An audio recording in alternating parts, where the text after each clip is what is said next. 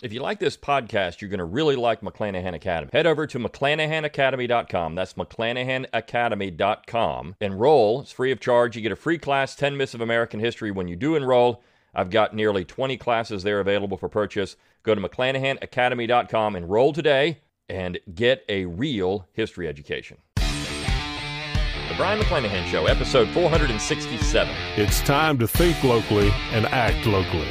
Welcome to the Brion McClanahan Show.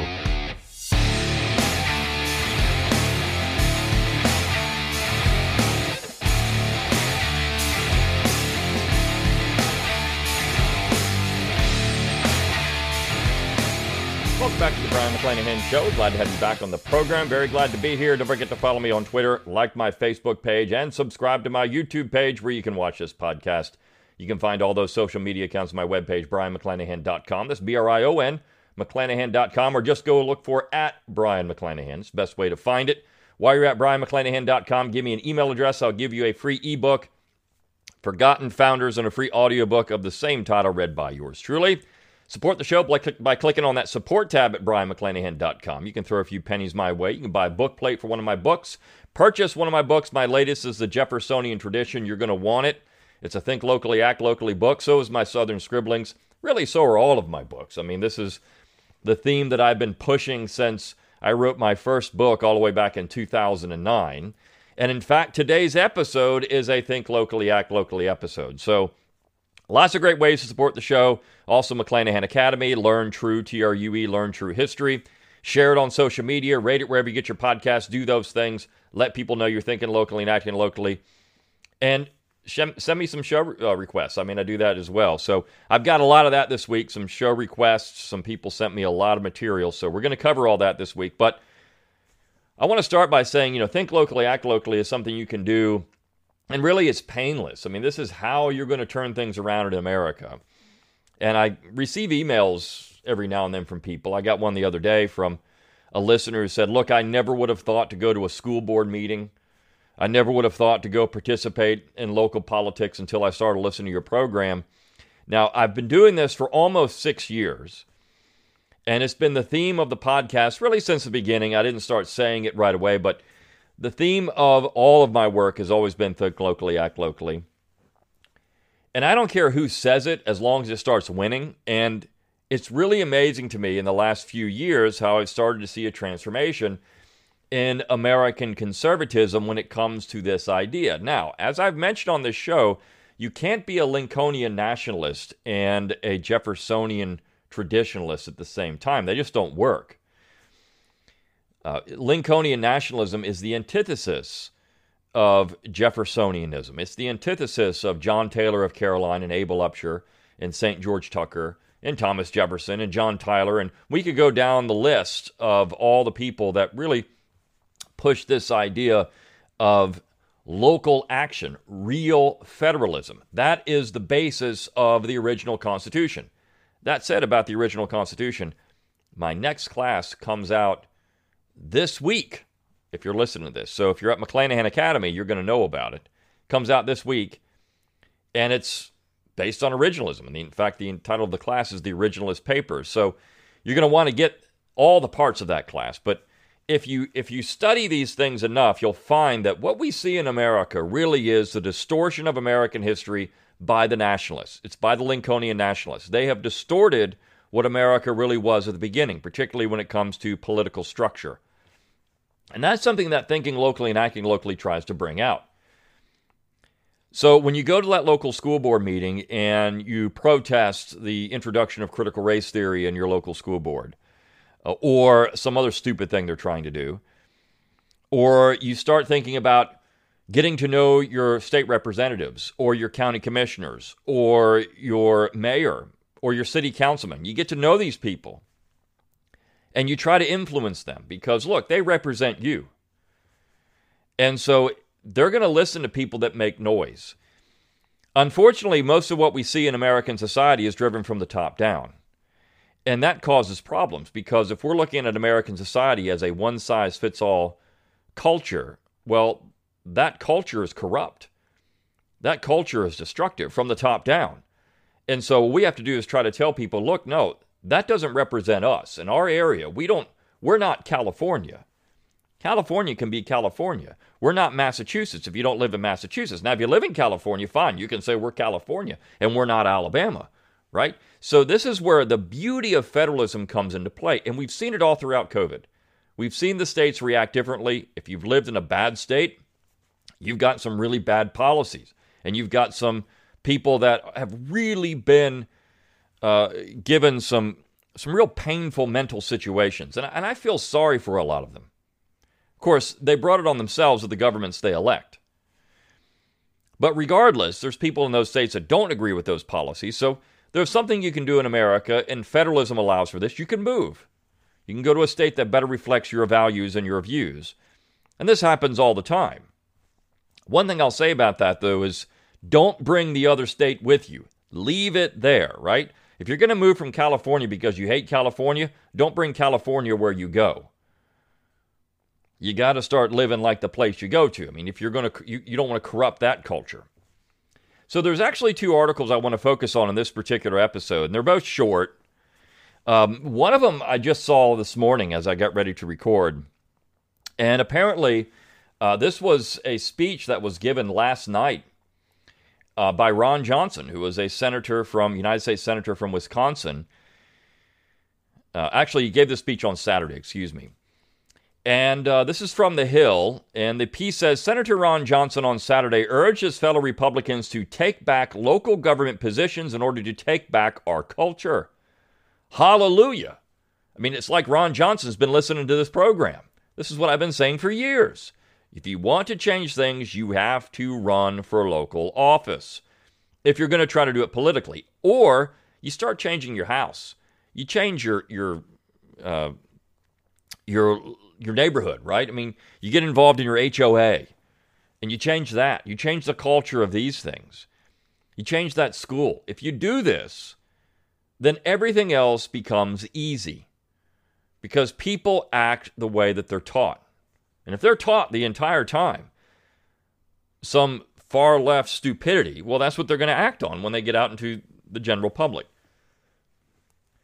So this piece says, Johnson made the remarks in a speech to Wisconsin State GOP convention where his presence was met with applause and chants of 6 more years.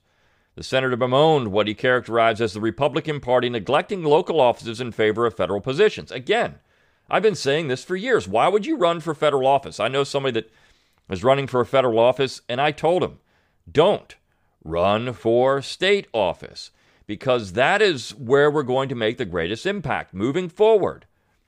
The states have to take their powers back, and you need good people at the state level to do it. And we know this can happen. We know the feds are essentially impotent when it comes to resisting the states. They can't do it.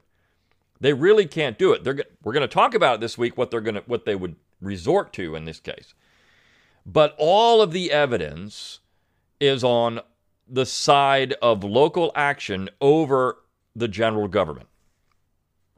It's all there. And so if you're a lawyer and you listen to this program, if you're a judge and you listen to this program, and I know they're out there, think about that when you're arguing cases. Think about that when you're deciding cases, because that matters. So Johnson says, take back our school boards, our county boards, our city councils. We will take back our culture. We don't have to fear this anymore, Johnson said, according to the Times. He advocated trickle-up elections. Well, that's just another word for think locally, act locally. But it is. I mean, so school boards, county boards, city councils. Yes, if you can control the local, you don't have to worry about what the center is doing, because your local will be better. The Times reported that Johnson, who has not announced whether he will run for re-election in 2022, also used his address to take aim at Democratic politicians, criticizing them for their repeated calls for social change while also acknowledging that the U.S. is not perfect. I mean, some of the reporting here is just absolutely ridiculous. Okay, so that's big news. He says it's not perfect. The leaders of the left talk about fundamentally transforming the nation. Do you even much less love, something you want to fundamentally transform? Johnson asked the crowd. America's not perfect. We had that original sin from slavery, but we've made progress. We've continuously improved. That's not good enough for the left. Now, this idea of an original sin, I mean, this is a conservative talking point. It's something that the conservative Inc. will do to try to deflect. Slavery is an institution as old as man. It's not an original sin to America. It's part of humanity. And so certainly no one today would say that they're in favor of slavery. I mean, this is where you get back to this idea of we having to continually say, well, I'm not for slavery. Who is, right? Who is for slavery in 2021? Why do you have to keep bringing this up? I mean, it's a pointless exercise, and it only plays into the hands of the left. Because even by conceding this point, you're giving them an opening. So don't even talk about it. We all know it's there. Nobody's going to say, I mean, the left, the kooks on the left are going to run around and say, well, you know what you are? And the neocons will do this too if you don't genuflect enough to Abraham Lincoln. But, I mean, at the end of the day, nobody's in favor of slavery. Nobody's in favor of reinstituting segregation except the left through critical race theory and other things. They're not really interested from the intellectual backing of it. They're not interested in doing these things. Nobody's interested in doing that.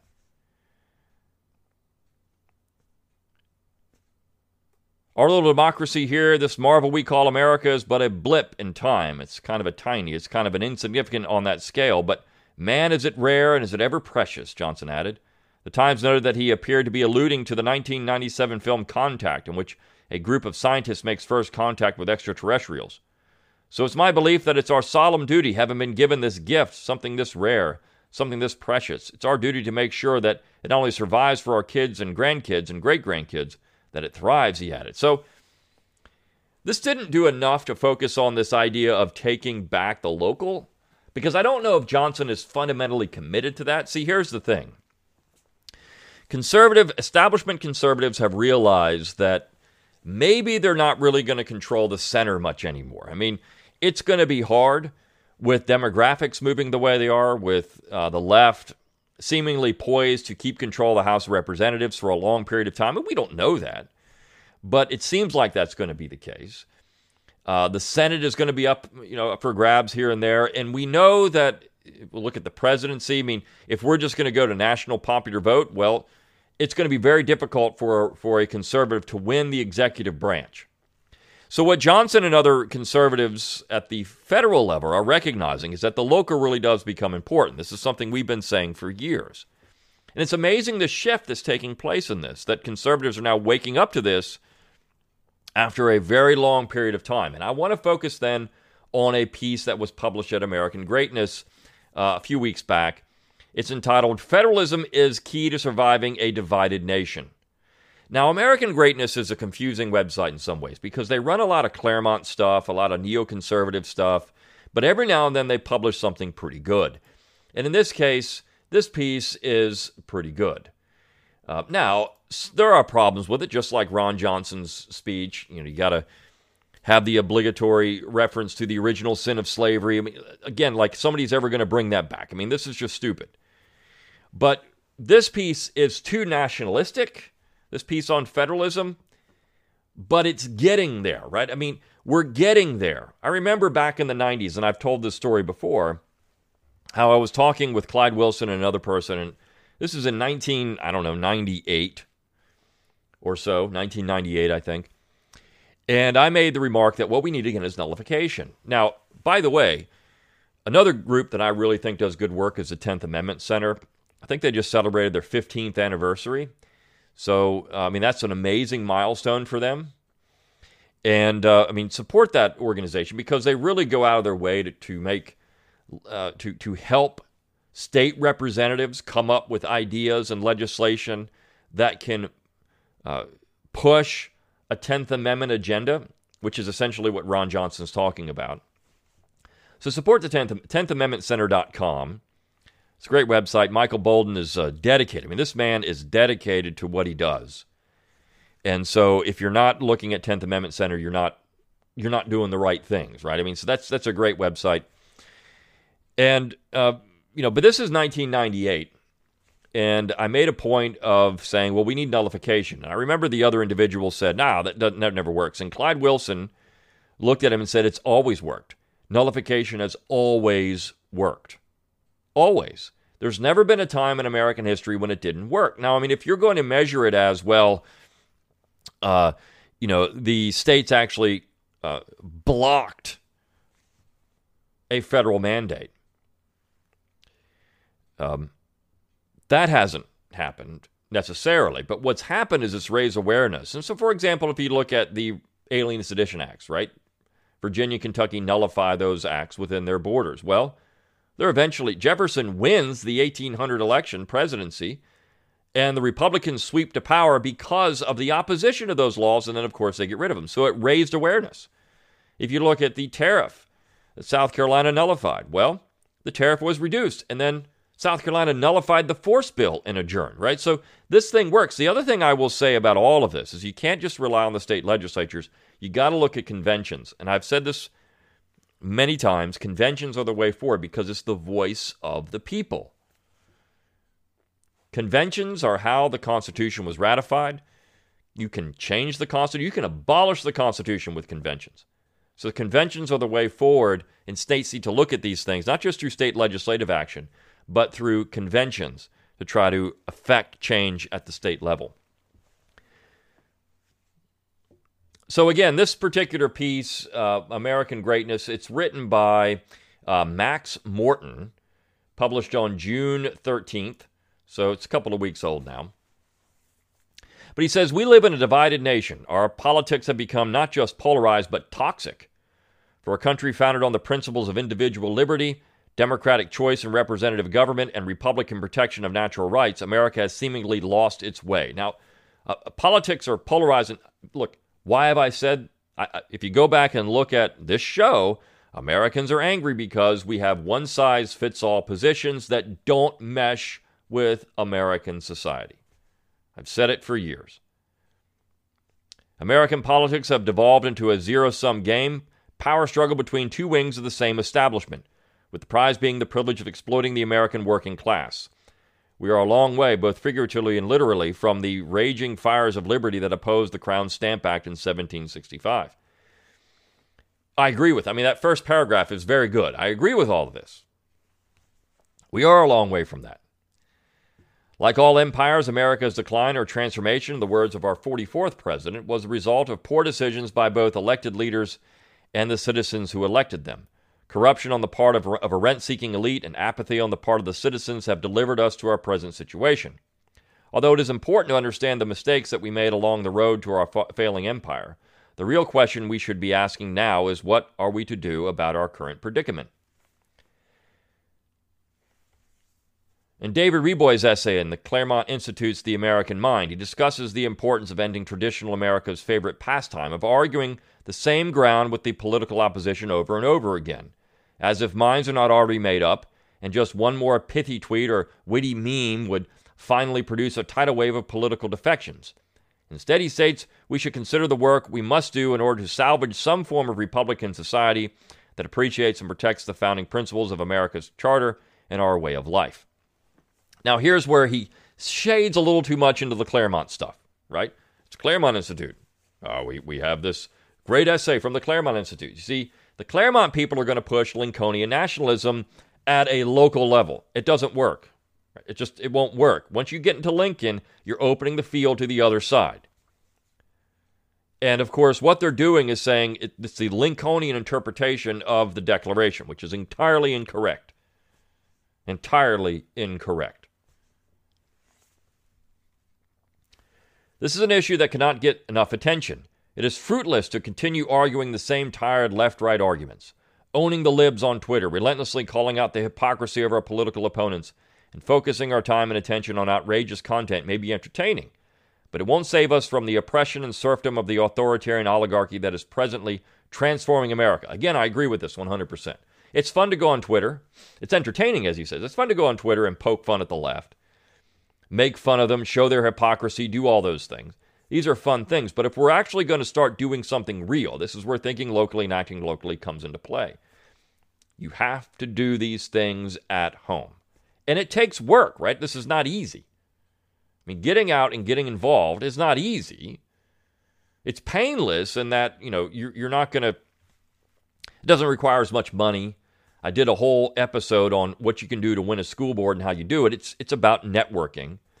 But in so many ways, it's about hustling And it does take work, but it's not painful to do it. And in fact, you could say it's rewarding. As an example, last week the Bureau of Alcohol, Tobacco, Firearms, and Explosives published proposed rules to restrict ownership of AR pistols, which tens of millions of Americans legally own and use for self-defense and sporting purposes. The catalyst for this new classification and restriction under the National Firearms Act of 1934 was the Biden regime's executive order on implementing greater gun control in America under the guise of reducing gun violence. So first of all, the National Firearms Act of 1934 is completely unconstitutional. I'm going to get into that this week. Right? Not that law specifically, but I'm going to talk about this. And I've done gun control before, but it was asked of me to do another episode on it in light of Biden's recent stupid comments. The conservative commentariat's response has been loudly to point out that this will have little or no effect on the effort to quell gun violence. Really? Does anyone honestly believe the regime's interest in banning tens of millions of legally owned firearms and potentially making millions of law-abiding citizens felons overnight is for the purpose of reducing gun violence? This has nothing to do with preventing gun violence and everything to do with disarming American citizens, a long-time major plank of the Democratic Party and an essential step towards authoritarian rule for every dictator in modern history. When we give credibility to a lie by arguing against it, as if we were a sincere assertion, we are diminishing our brand and reinforcing the regime's misrepresentations. This is exactly what I've said about the genuflecting to the left on the issue of slavery or race. If you give credibility to the stupidity that they say by saying, well, we had original sin. Don't even say it. Don't even say it. It's not worth your time. It's not worth your time. Ignore them. Ignore their stupid comments. This is one thing Trump was able to do in ways, and DeSantis is doing it now. The way they dealt with the media and calling out their stupidity when they did it, or just ignoring their stupidity, was great. And the media couldn't stand it, which is why they had to get rid of Trump. I mean, they could not stand it. Instead of wasting time and bandwidth on the regime's specious gun violence argument, why not concern ourselves with what we can do to thwart this and future efforts to restrict our constitutional rights? First of all, it's not a constitutional right. It's not a constitutional right. Now, federal gun control is unconstitutional. So for the United States government to ban firearms is unconstitutional. They can tell you have to have them because they can arm the militia. I'll get into that this week. But it's an illegal law and therefore should be not enforced at all. Why not focus on reforming the 1934 National Firearms Act to remove arbitrary restrictions on firearms and accessories that give the tyrant an entry to confiscation? How about this? Why not just nullify it? Why not just nullify the 1934 National Firearms Act at the state level? This act is null and void in the state. We're not going to follow it. And anyone that does, and this is what Missouri is essentially doing, anyone that does is going to get arrested. Any federal agent trying to enforce a law that is completely unconstitutional is breaking the law. It is not enough to attempt to conserve the last shards of our constitutional rights. We must instead focus on advancing our cause of liberty. Again, I agree. One of the difficulties with human nature is our tendency to remain frozen in a familiar construct. Humans are essentially conservative. I mean, look, this guy, he's not saying anything that is earth-shattering here, but these are things that, Patrick Henry said. Thomas Jefferson said it in the Declaration. Right now, many Americans are still living in a construct that is no longer germane to the present. They have failed to detect the significant changes in our society's institutions. The hard reality is we are living in a post-truth and post-justice world where our past ideas of freedom, individual liberty, and equal justice are simply no longer valid. The expectation that debate matters in a post-truth society inevitably leads to disappointment when no one cares about your truth. The idea that someone will save us from tyranny as long as we send money to a political party and cast our vote for the right candidate is obsolete. If we are to be saved, it is up to us to be the cavalry. Again, 100% true. Think locally, act locally. Sending money to somebody that's running for office is not going to do anything. You've got to do it at the local level. Traditional Americans can only be free if they create the conditions for their freedom. In order to accomplish this, they must remove or nullify the power of any faction opposed to that freedom. In this case, the oligarchy and their authoritarian-minded supporters are that faction. They wish to impose their design of a managed society onto traditional America, a design that does away with freedom, individual liberty, sovereign nation states, and equal justice under the law. It is up to us, traditional Americans, to prevent that from happening. We must act to save ourselves. But what can we do? First, stop the tit-for-tat debate theater. Second, focus on the solution. So I like that he's calling it... Look, I've called myself an American traditionalist for years. People have asked me what my political leanings are. Are you a libertarian? Are you a paleoconservative? I mean, people would say that I'm that or this. I mean, they've done it before. Paleo-libertarian, whatever it is. I've always called myself an American traditionalist. Simply that. I mean, that's what that means. Federalism as a solution. Federalism as a solution. I like this. America wasn't created on the Obamacare timeline of modern governmental action. From the beginnings of the revolution in 1765 all the way through the ratification of the Bill of Rights in 1791, America's founders worked to create a union of states under a central federal government. It took 36 years of hard work, thoughtful debate, and courageous action to develop and implement a system of enumerated powers, checks and balances, and respect for the citizens' individual rights. The founders were constantly concerned about government's trend toward tyranny, and they sought tangible methods of ensuring America would be secure from that threat. The result of their hard work was the Republican concept of federalism. Now, federalism, you could look at, if you go back and read Jack Green about American constitutionalism, essentially the imperial framework was already federal. This is what the founding generation was arguing, essentially, that the central authority in Parliament could control trade and defense, but then everything else was left to the states. They already conceptualized the idea of federalism long before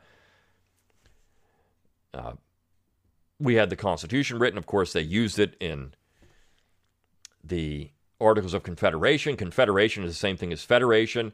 They had already known other examples of this when it comes to Rome and Greece, but more importantly, Greece. They talked about Rome as the empire more than anything else, but Greece in particular, they looked at confederations, and what the failings of those confederations, they sought to gain lessons from that and what they would not repeat in a modern situation. Switzerland, of course, they talked about, and some other Central European confederations. Federalism is a compound form of government that combines a central government with regional governments in a single political system. Both the central and regional governments have the power to make laws, and they possess a certain level of autonomy from each other. This structure, designed by our founders, is the existing constitutional key to the solution of our divided nation. That's a little bit too simplistic. A little bit too simplistic of a definition of it. Because in our system, the central authority only has the powers that are granted by the states, by the people of the states, if you want to get more technical, but by the states. And so, yes, they do operate independently, a certain level of autonomy. The states have a lot of autonomy that the federal government does not have. No nation. Of course, you can't have a federal system and have a nation at the same time. This is where I think he is a little confused about terminology. Mr. Morton's confused about terminology. So he says, no nation, divided as we currently are, can be governed effectively by a central government that does not represent the entirety of the people. One only needs to read and listen to the proclamations of the current regime in Washington, D.C. to know that it represents much less than the entirety of the citizenry.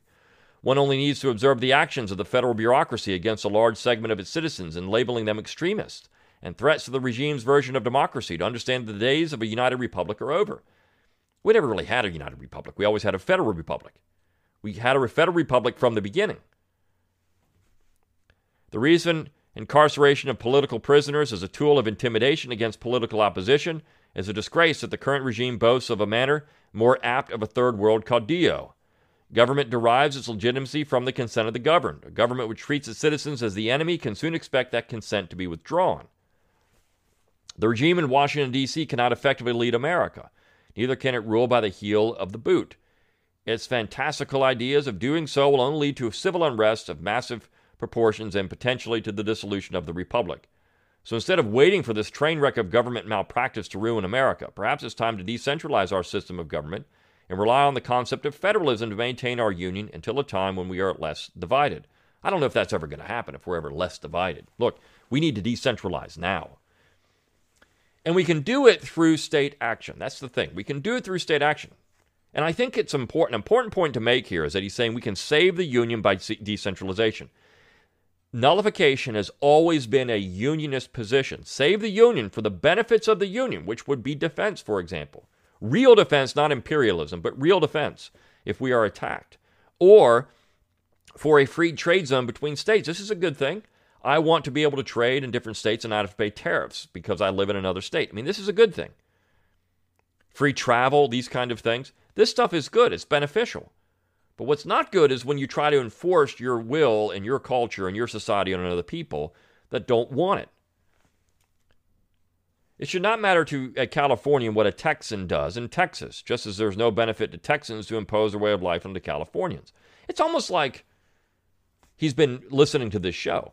Likewise, a regime in Washington, D.C., composed of bureaucrats whose belief system and way of life do not represent that of the majority or even a plurality of Americans, does not have the moral authority to impose this version of America onto those who see that version as anathema to their way of life.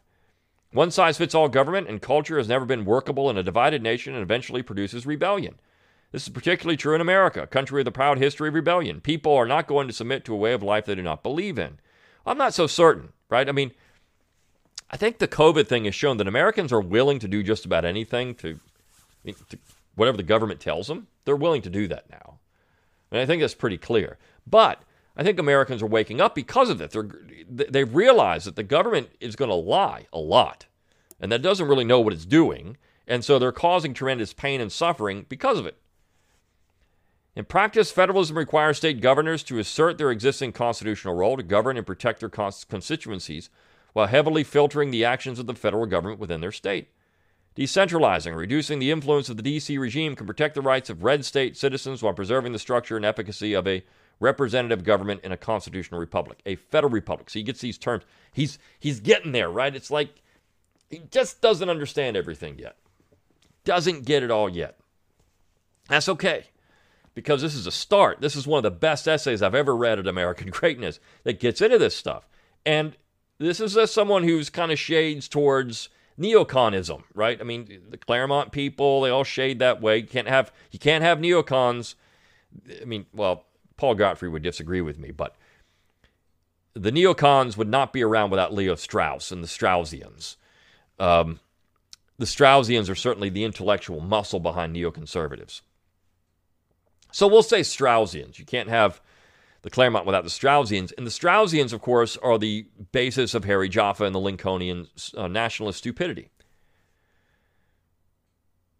Let the states live as they may and assume the bulk of the governing mission. The states should focus inward on governing their people. The federal government, within the powers enumerated in the Constitution, can focus outward on the governing responsibilities external to the states. Common defense, diplomacy, national infrastructure, and commerce. Now, see, here's national infrastructure. What is that? Right? There's never been an amendment to the Constitution that allows for these things. So if we want to do that, if we think that's a good idea, well, let's amend the Constitution then to make it happen. But otherwise, let's just not act like this is something the general government was charged to do. It wasn't. Preserving the Union. An authoritarian oligarchy doesn't care about preserving a union of states or whether traditional America precipitates in its democracy. The oligarchy only cares about removing barriers to its business interests and preventing traditional America from getting in the way of its wealth and power.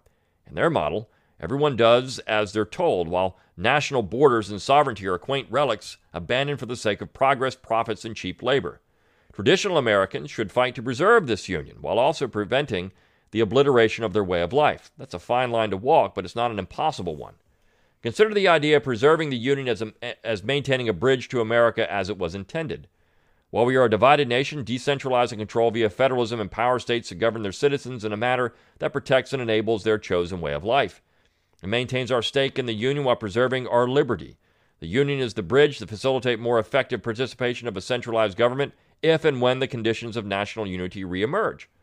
Well, see, I mean, you're already thinking, this is making this too complicated. Look, the United States was always intended to be a federal republic where the states had tremendous leeway. I mean, if you go back and look at Tench Coxe and his Freeman essays, if you've taken my Originalist Papers classes at McClanahan Academy, I went through these. You look at what he argued the states could do and what the central government could do, and you see the drastically different roles for each. Madison said as much. Even Hamilton said as much. I mean, and there's a whole bunch of other people, of course, in that particular series of classes. You got to get those classes. if you've gotten, and this would all seem like old hat. And you would see that he's a little clunky in how he's trying to get to the end here. He just doesn't really get it all the way. Individual states are free to experience the rewards or consequences of their policies, which also serves as an objective measure to the respective efficacy and influences others to likewise adopt or shun them. Either way, there is freedom of choice for Americans to live the way they choose without a Washington establishment attempting to impose its one-size-fits-all will on the unwilling. Again, I mean, it's almost like he's been reading or listening to my podcast. Federalism necessarily defeats the oligarchy's consolidation of power, at the same time prevents the premature dissolution of the sovereign nation-state that is America. See, this is where he just doesn't get it. There's no sovereign nation-state of America. We don't live in the United States. We live in a federal republic. It's always been this way. So, see, a little confused here. Confused with some terms, understanding some things. He really doesn't get it. He has a military background, I know that. He just doesn't get it about what America, the history of the United States, or these United States, I should actually say. The ideals that sparked the Declaration of Independence and subsequent armed rebellion from the Crown were built upon individual liberty. Well, there's no ideas there. It was the preservation of the rights of Englishmen, which had been codified for hundreds of years by that point.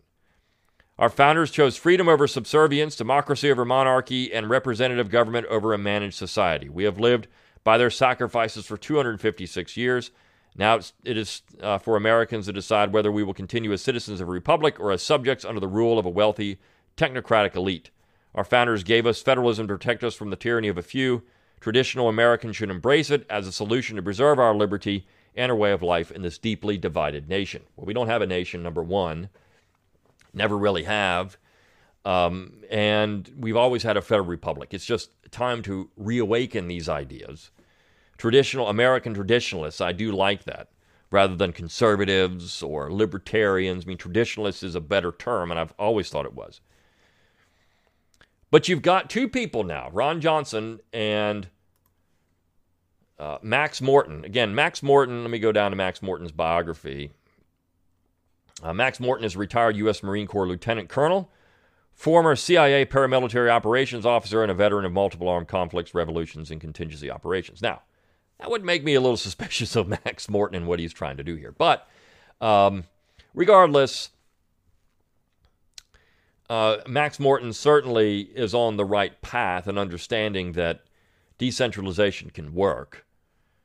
It has to work because this is the original federal republic. So, thinking locally, acting locally is the way forward. It always has been. Get involved in those local school boards. Get involved in those local elections. Get involved in those things. 100 people at a courthouse in your town is more important than 100 people at the Capitol in Washington, D.C. It's going to mean more. It always will mean more, and you can affect a lot more change. And the left knows this, too. It's why George Soros is dumping millions of dollars into local activism, because that is how you change things from the bottom up. Thinking local, it's why the progressives did it back in the early 20th century, late 19th, early 20th century. It's how we have to do it now. All right. Hope you enjoyed this episode of the Brion McClanahan Show. I'll see you next time for the next one. See you then.